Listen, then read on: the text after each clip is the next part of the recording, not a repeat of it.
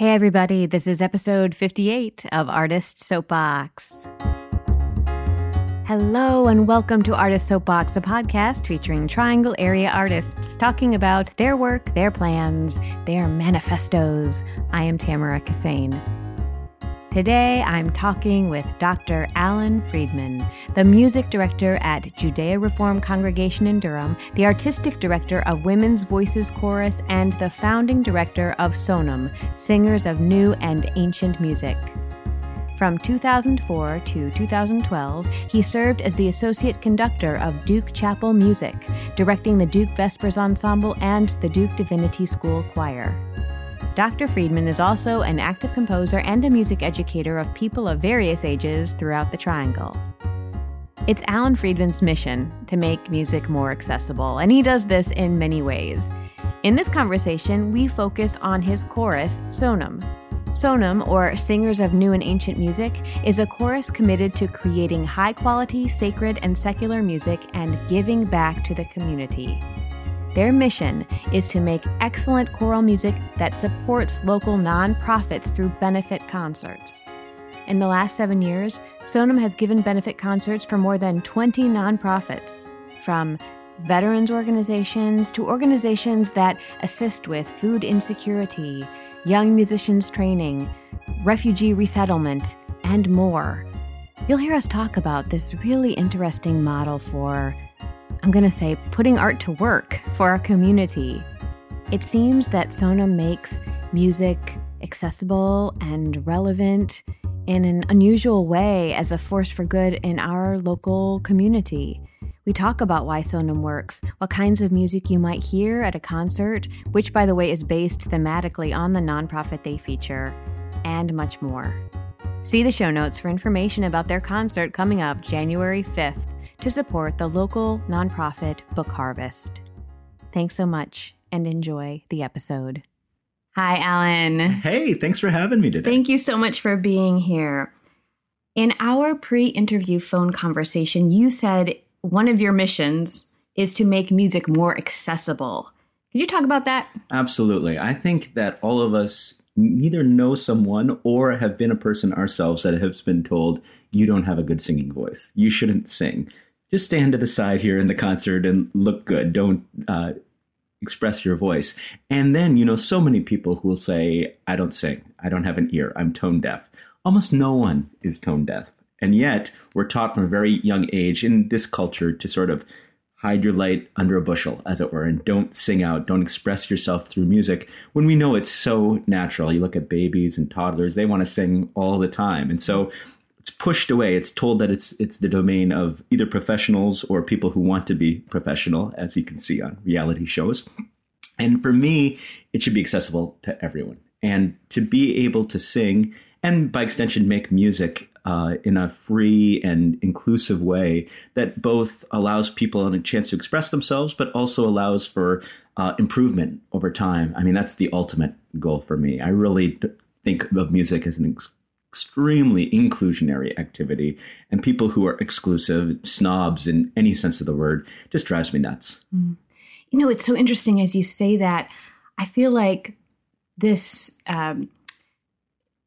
telling people not to sing is one of perhaps the first instances of shaming around our voice. Absolutely. And speaking out in our own unique way. And I know many people, more than I ever would have guessed, who were told to lip sync during their chorus concert. And when I think about that, it literally brings tears to my eyes. It's just so painful to be surrounded by people who are singing and not be able to participate. So you have this double whammy of not being able to express yourself as an individual, but also not being able to participate in that communal activity, which is so powerful and getting synced up with other people. Absolutely. And because the voice is part of who we are, there's no way to separate the instrument from the person.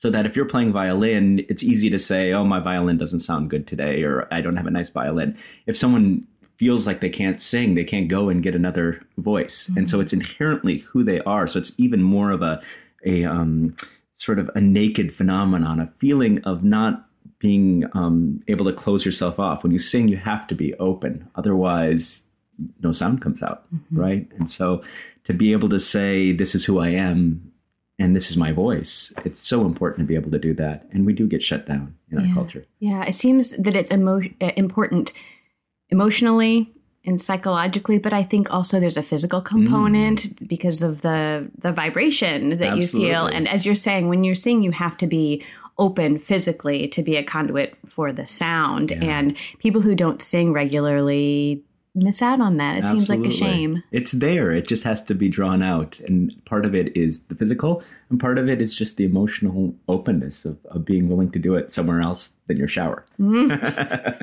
And showers are good. Good places to sing, but they shouldn't be the only places we sing. Absolutely.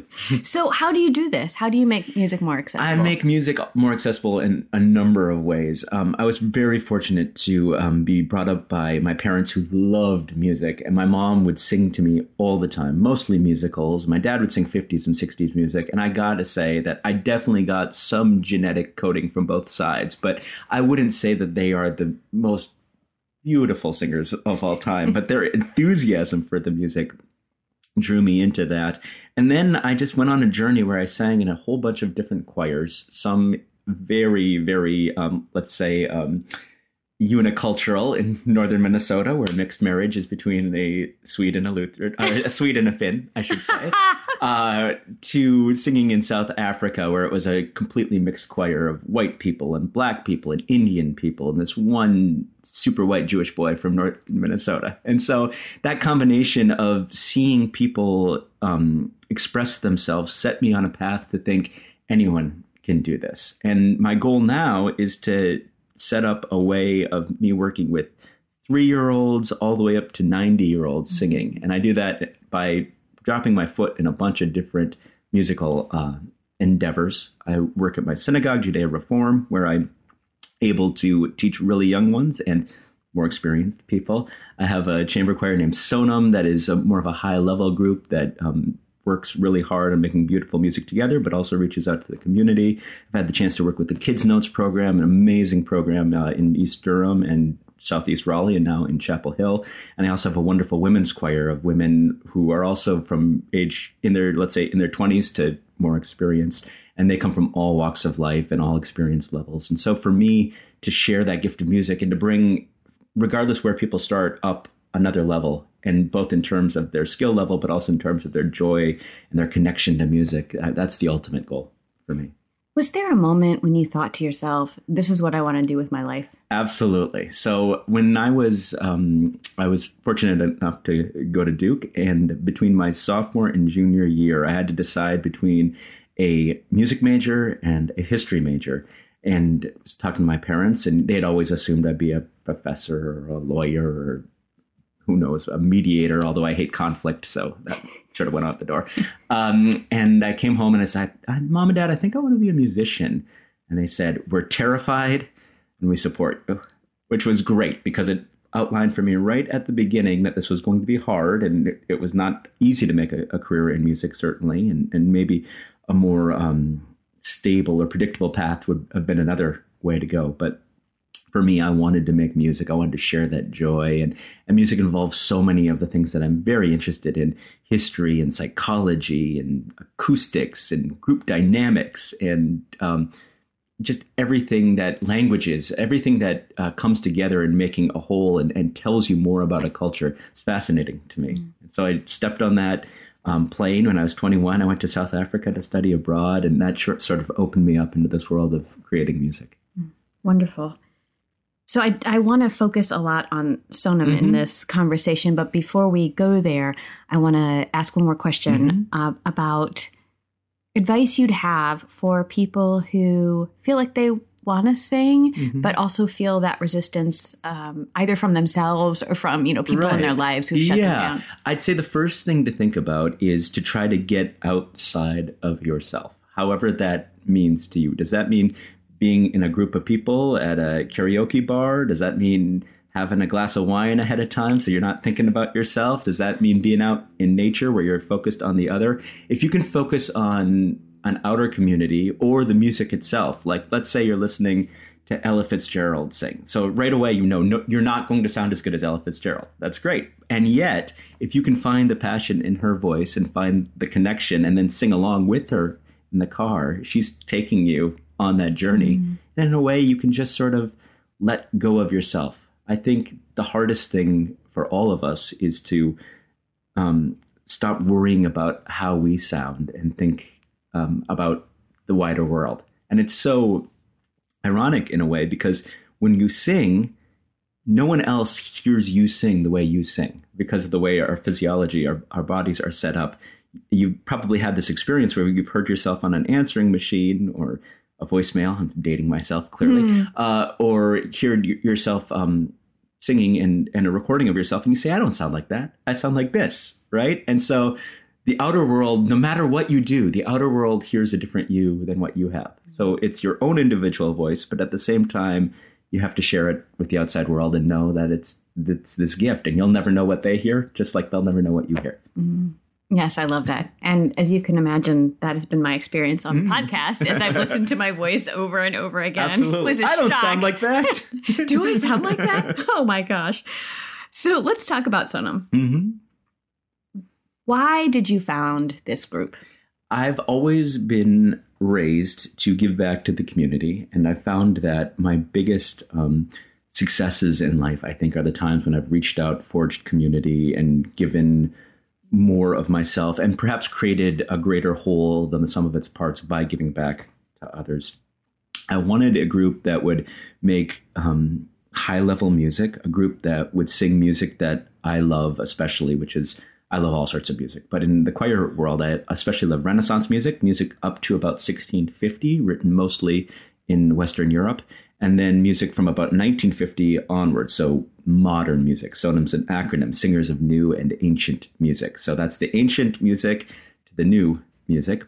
And to combine that love of that choral music with my love for giving back to the community, I thought, well, I'll just make up this wonderful group of people and see if people would be willing to give their time and talents. It's an all-volunteer organization. We get together once a week on Tuesday nights. We get together, we sing 3 or 4 concerts, and all the money goes to local nonprofits. Each year, we select 3 or 4, oftentimes suggested by singers in the group or connections we have somehow. And we go and we sing these concerts that are often based on some aspect of the nonprofit. And then all the money goes to the nonprofit, and everyone goes happy, full of spirit and full of good music, and hopefully some cash for the nonprofit. Why do you think people participate in this as a volunteer? I think that there's a couple of reasons. I think that, one, people really are looking for a way to give back to their community that, A, doesn't necessarily mean money, because people who want to give back are on all levels of the financial spectrum, right? There's people like Bill Gates who has billions of dollars to give away, or Paul Allen. And then there's people who have almost nothing and still want to give back. And so to be able to give back through your talents is a great gift, I think, when you don't have that extra money to give week after week or month after month in the sustaining donor program to whatever. And at the same time, people want, the people who sing in this chorus want an artistic experience that's authentic, whatever that means to them, that is a team building. It's very much a democratic chorus. Singers suggest something, we try it, then we all decide, do we like that or not, which is great. And they want a short time commitment. We only meet 2 hours a week, only during the academic year, and that's it, because most of these people are super busy, like everyone else these days. And so to be able to say, this is how I give. It's like giving blood. I give blood once a month or once every 2 months. I give by going on Tuesday nights and singing for 2 hours. Yeah. So they don't get paid to do it. Do they pay to participate? The only fees that they have are to buy their music, their sheet music, and then they keep it themselves. But everyone otherwise is a volunteer, and so I don't get paid. Our incredible accompanist, Jane Lynch, doesn't get paid. We get a rehearsal space donated by Judea Reform, so there's no overhead for us.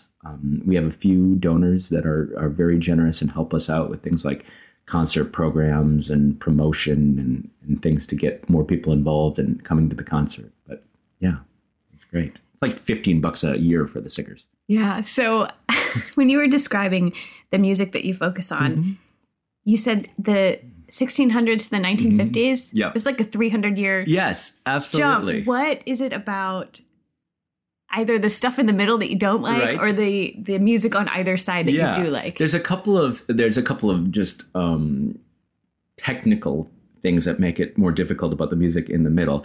Oftentimes, choral music from about 1650-ish to 1950-ish is accompanied in some way. So we have a wonderful accompanist, a pianist who can play. She plays organ too. So if we were to do music with that accompaniment, that's fine. But let's say we want to do a big piece by Mozart. Almost all of that music is written for an orchestra. So if you have no budget, you're either asking orchestra members of a high level to donate their time, which sometimes they will do. Every once in a while, we'll put together an orchestra to play. But most of the time, you don't want to go to musicians and say, hey, will you donate your time for this and donate your time for that? Because for whatever reason, musicians are often asked to donate their time in a way that suggests you don't value their professional training more than, say, a plumber or a carpenter or something like that. And so that's true of all artists, I think. And so because of that, we tend to focus on music that's a cappella without accompaniment. And in my mind, some of the greatest music that's a cappella was these outer time periods up to 1650, and then the last 60 or 70 years or so. And in addition, the way that the music was sung up to 1650 involves more of a straight tone as opposed to vibrato. I'll demonstrate. So a straight tone is like this, ooh, whereas vibrato is like this, ooh. So there's more waviness in the vibrato as opposed to the straight tone. And music from the early time, from Renaissance and now, is often written for more voices singing at the same time in a straighter tone. The music just sounds better that way. And so to focus on these two time periods allows us to focus on music that was sung in a similar manner, even though it's spread out 300 years. Whereas the music in the middle was designed more for more vibrato-laden tones, which calls for a completely different technique. And it's hard to switch back and forth between those two ideas. So what might a concert program look like? Yeah. So let's say we're going to sing a song about, a concert about, let's say, food insecurity. We've done a couple of concerts for Meals on Wheels. We'll have done a concert on Porch. And so we would sing music about food or about the harvest or about gifts or something like that. And we would have about half the music be up to 1650 or so, much in Latin or French or Spanish or English.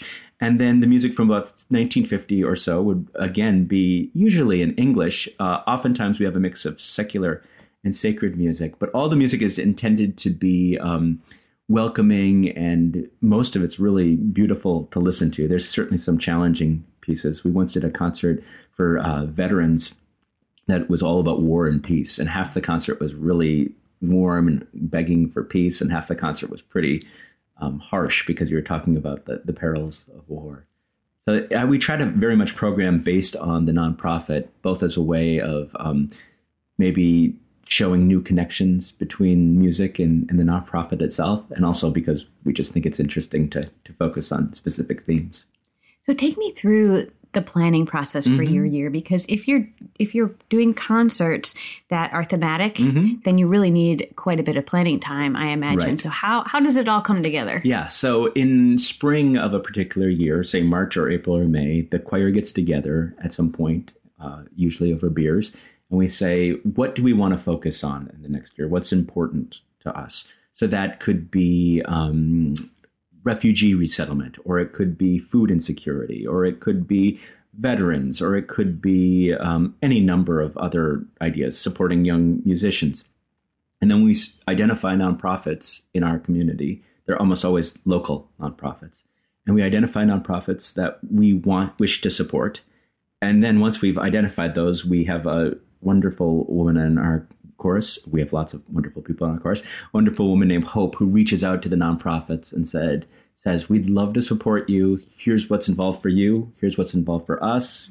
Please publicize this. Please come and talk a little bit about your nonprofit. Every concert starts with about a 5 to 10 minute presentation from the nonprofit talking about the work they do, so that our audience slowly gets introduced to different nonprofits throughout the community. And once we've identified those nonprofits, we identify the spaces where we are to sing. We've had great support from local houses of worship, Judea Reform Congregation, First Presbyterian Durham, Chapel in the Pines in Chapel Hill. All of these communities who wish to host us and support this work, and they all donate their space and time as well.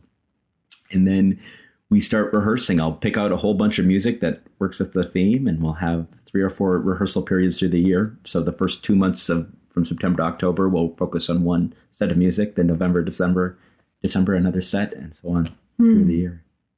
How has this chorus evolved over time? Because you're in your 7th year? Yeah. So at first, it was a lot of people who I had met through my time at Duke Chapel. I was really lucky to work there at Duke for 8 years in the chapel, and had the chance to forge a lot of really solid connections. And as you do when you're an artist, you make these connections that last and grow and grow.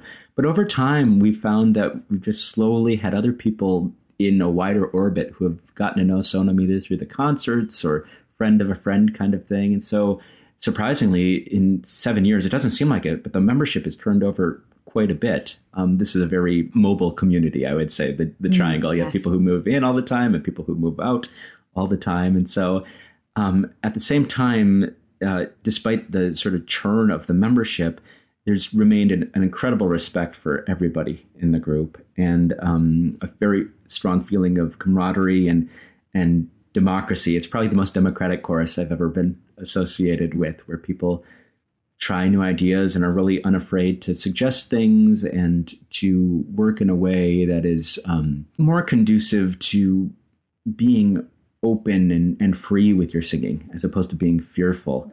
I was taught when I was young that there was the 2 greatest motivators in the world were fear and money. And I decided early on that that was not going to be something I wanted to do as a conductor.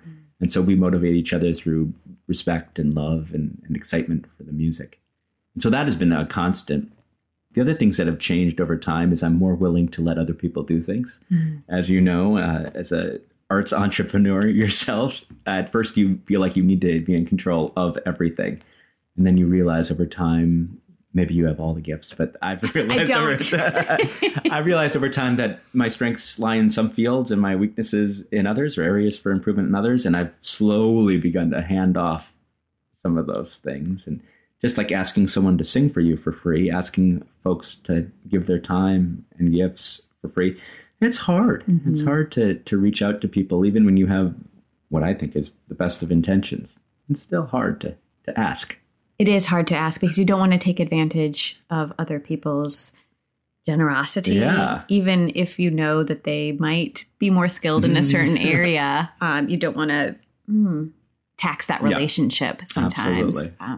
I sometimes even have a hard time when people offer to help me. It's like, well, do you really mean that? Or I don't know why I get really, not suspicious. That's not quite the right word, but I still don't want to impose.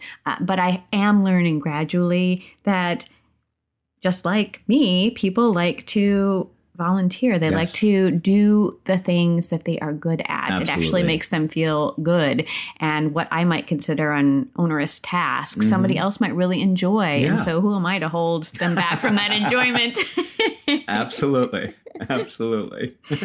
So over the last 7 years, I'm sure you've had many, many meaningful experiences and concerts, but do you have an example of a particular interaction with a nonprofit or a concert that you still think about? Yeah, the one that just popped into my mind, well, there's a couple. One was this concert I mentioned earlier about the veterans concert. It's called Vets to Vets United. And the nonprofit was a wonderful nonprofit that took veterans and matched them with dogs who had been in shelters. And they would adopt the dogs out, train them as service dogs for the veterans. And so the veterans would get an animal that would take care of them. And the animal, of course, as the service dogs do, would take care of the veterans. It was this wonderful concert. And the the most memorable part about the concert was they brought a bunch of service animals to the concert, unbeknownst to us.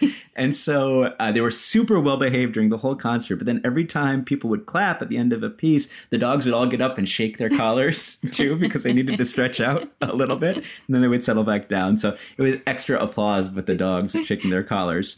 Another really memorable concert was one we did, which was a fundraiser for Kids Notes. It was a piece that I had actually composed, an evening Shabbat service. And we did this at Judea Reform. And we combined a choir of Kids Notes folks. These are kids who are mostly from East Durham, who are underserved kids who get this amazing program where 5 times a week they get free music lessons that involve, usually they start out with violin, but they also have choir and music theory and all sorts of other ways of supporting them. They came together, this choir of kids from East Durham, with our synagogue junior choir, we call Makela, which means collection of birds. And they came together to sing. And then we had Sonam sing and volunteer orchestra. And we all came together and were singing these songs about peace in Hebrew. And you were looking around and thinking, what an amazing experience for everyone to come together, make this music. Of course, I was incredibly lucky to have these people singing and playing my music. And then at the end of the night, we'd raised all this money for Kids Notes and given it back to the community, made people aware of what the nonprofit was about. The kids from East Durham had integrated with kids from West Durham, who, even though they live 3 miles apart, never come across each other on a daily basis. And they're all mixed up. It was like this ideal of mine of having all of this music come together for a better community. Levels, we had 8-year-olds in the choir. We had a 97-year-old bongo player. It was incredible. Mm-hmm. And having this synthesis of music, it was exactly what I had dreamed for this community. And Sonam was really the backbone, singing almost all of the choral music in it. And because they were so musically dependable, I was able to add on all of these other parts in a way that really made a beautiful whole.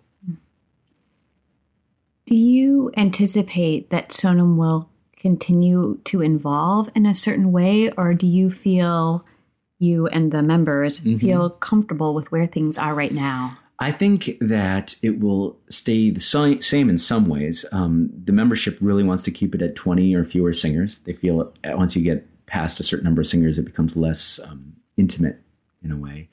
And I'm sure we'll continue to make the same kind of music we've been making, because people sign up for a specific choral experience. They don't want it to change too much, even though much of us love the music of, say, Mozart or Brahms or whatever. We're not going to take that left or right musical turn, as it were. But I also think that the group really hungers to have more of a chance to sing this music. You know, like everything, you practice and practice and practice, and then you perform, and then it's over. And you've spent all these hours preparing this music, and then you sing it once and it's over. We've talked about ways of getting into singing for retirement communities, or singing for schools, or other programs where we could share our music on a more informal level. So that's a possibility if I can get the organizational energy behind that. Also, I think they would like to see it just a little bit more professionalized, in the sense of having people who spend time on our social media, spend time on publicity, people who are not me, who can get our word out in a more effective and efficient way, probably. So I think that would be the growth opportunity, is for us to be better about spreading the word about who we are. And I thank you for this opportunity today. I'm happy to talk about it. I'm so inspired by this.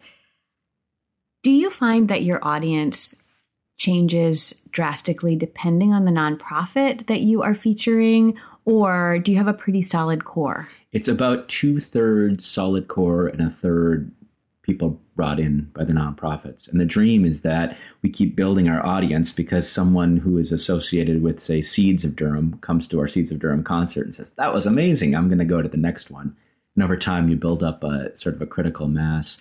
This being our 7th year, we've probably supported more than 20 nonprofits in various concerts over the years. And the idea is to build up a mass, especially for this music that is in a lot of ways is esoteric, right? I mean, you're not going to hear 16th century Roman Catholic music very often, unless you're, well, these days you can pull up anything, but it's not in our sort of our daily consciousness, and it's not something that people would normally seek out. So hopefully we draw them in by the the nonprofit route and then build audience over time, showing them that this music is both accessible and is relevant in a way.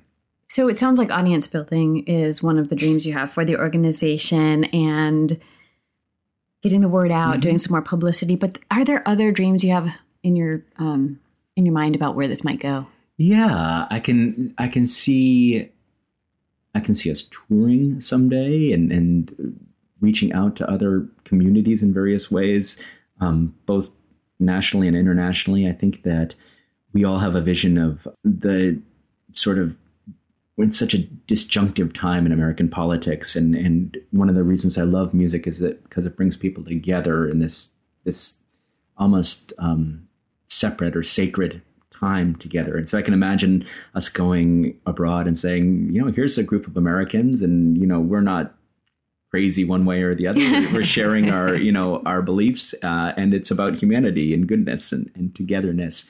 I can imagine just having a chance to be more settled. So often when you start something up, every year you finish and you think, is this going to go on next year? Yes, it's going to go on next year. So to be able to say, this is where we want to be in 5 or 10 years, I mean, that's a dream too. The feeling of being settled and confident in any future, much less, that gives you a chance to plan for the long range if you're not worried about keeping the lights on. Right, right.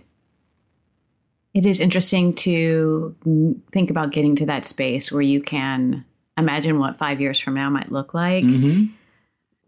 So rare to experience that as an artist in this community, maybe in any community. I just keep coming back to this question about why did you think this would work? Because it's a leap, right? Oh, yeah, to absolutely. think I'm gonna form a volunteer chorus focusing on a specific type of music with the goal of supporting nonprofits in our community. How did you think that would work? I thought it would work only, a couple of reasons.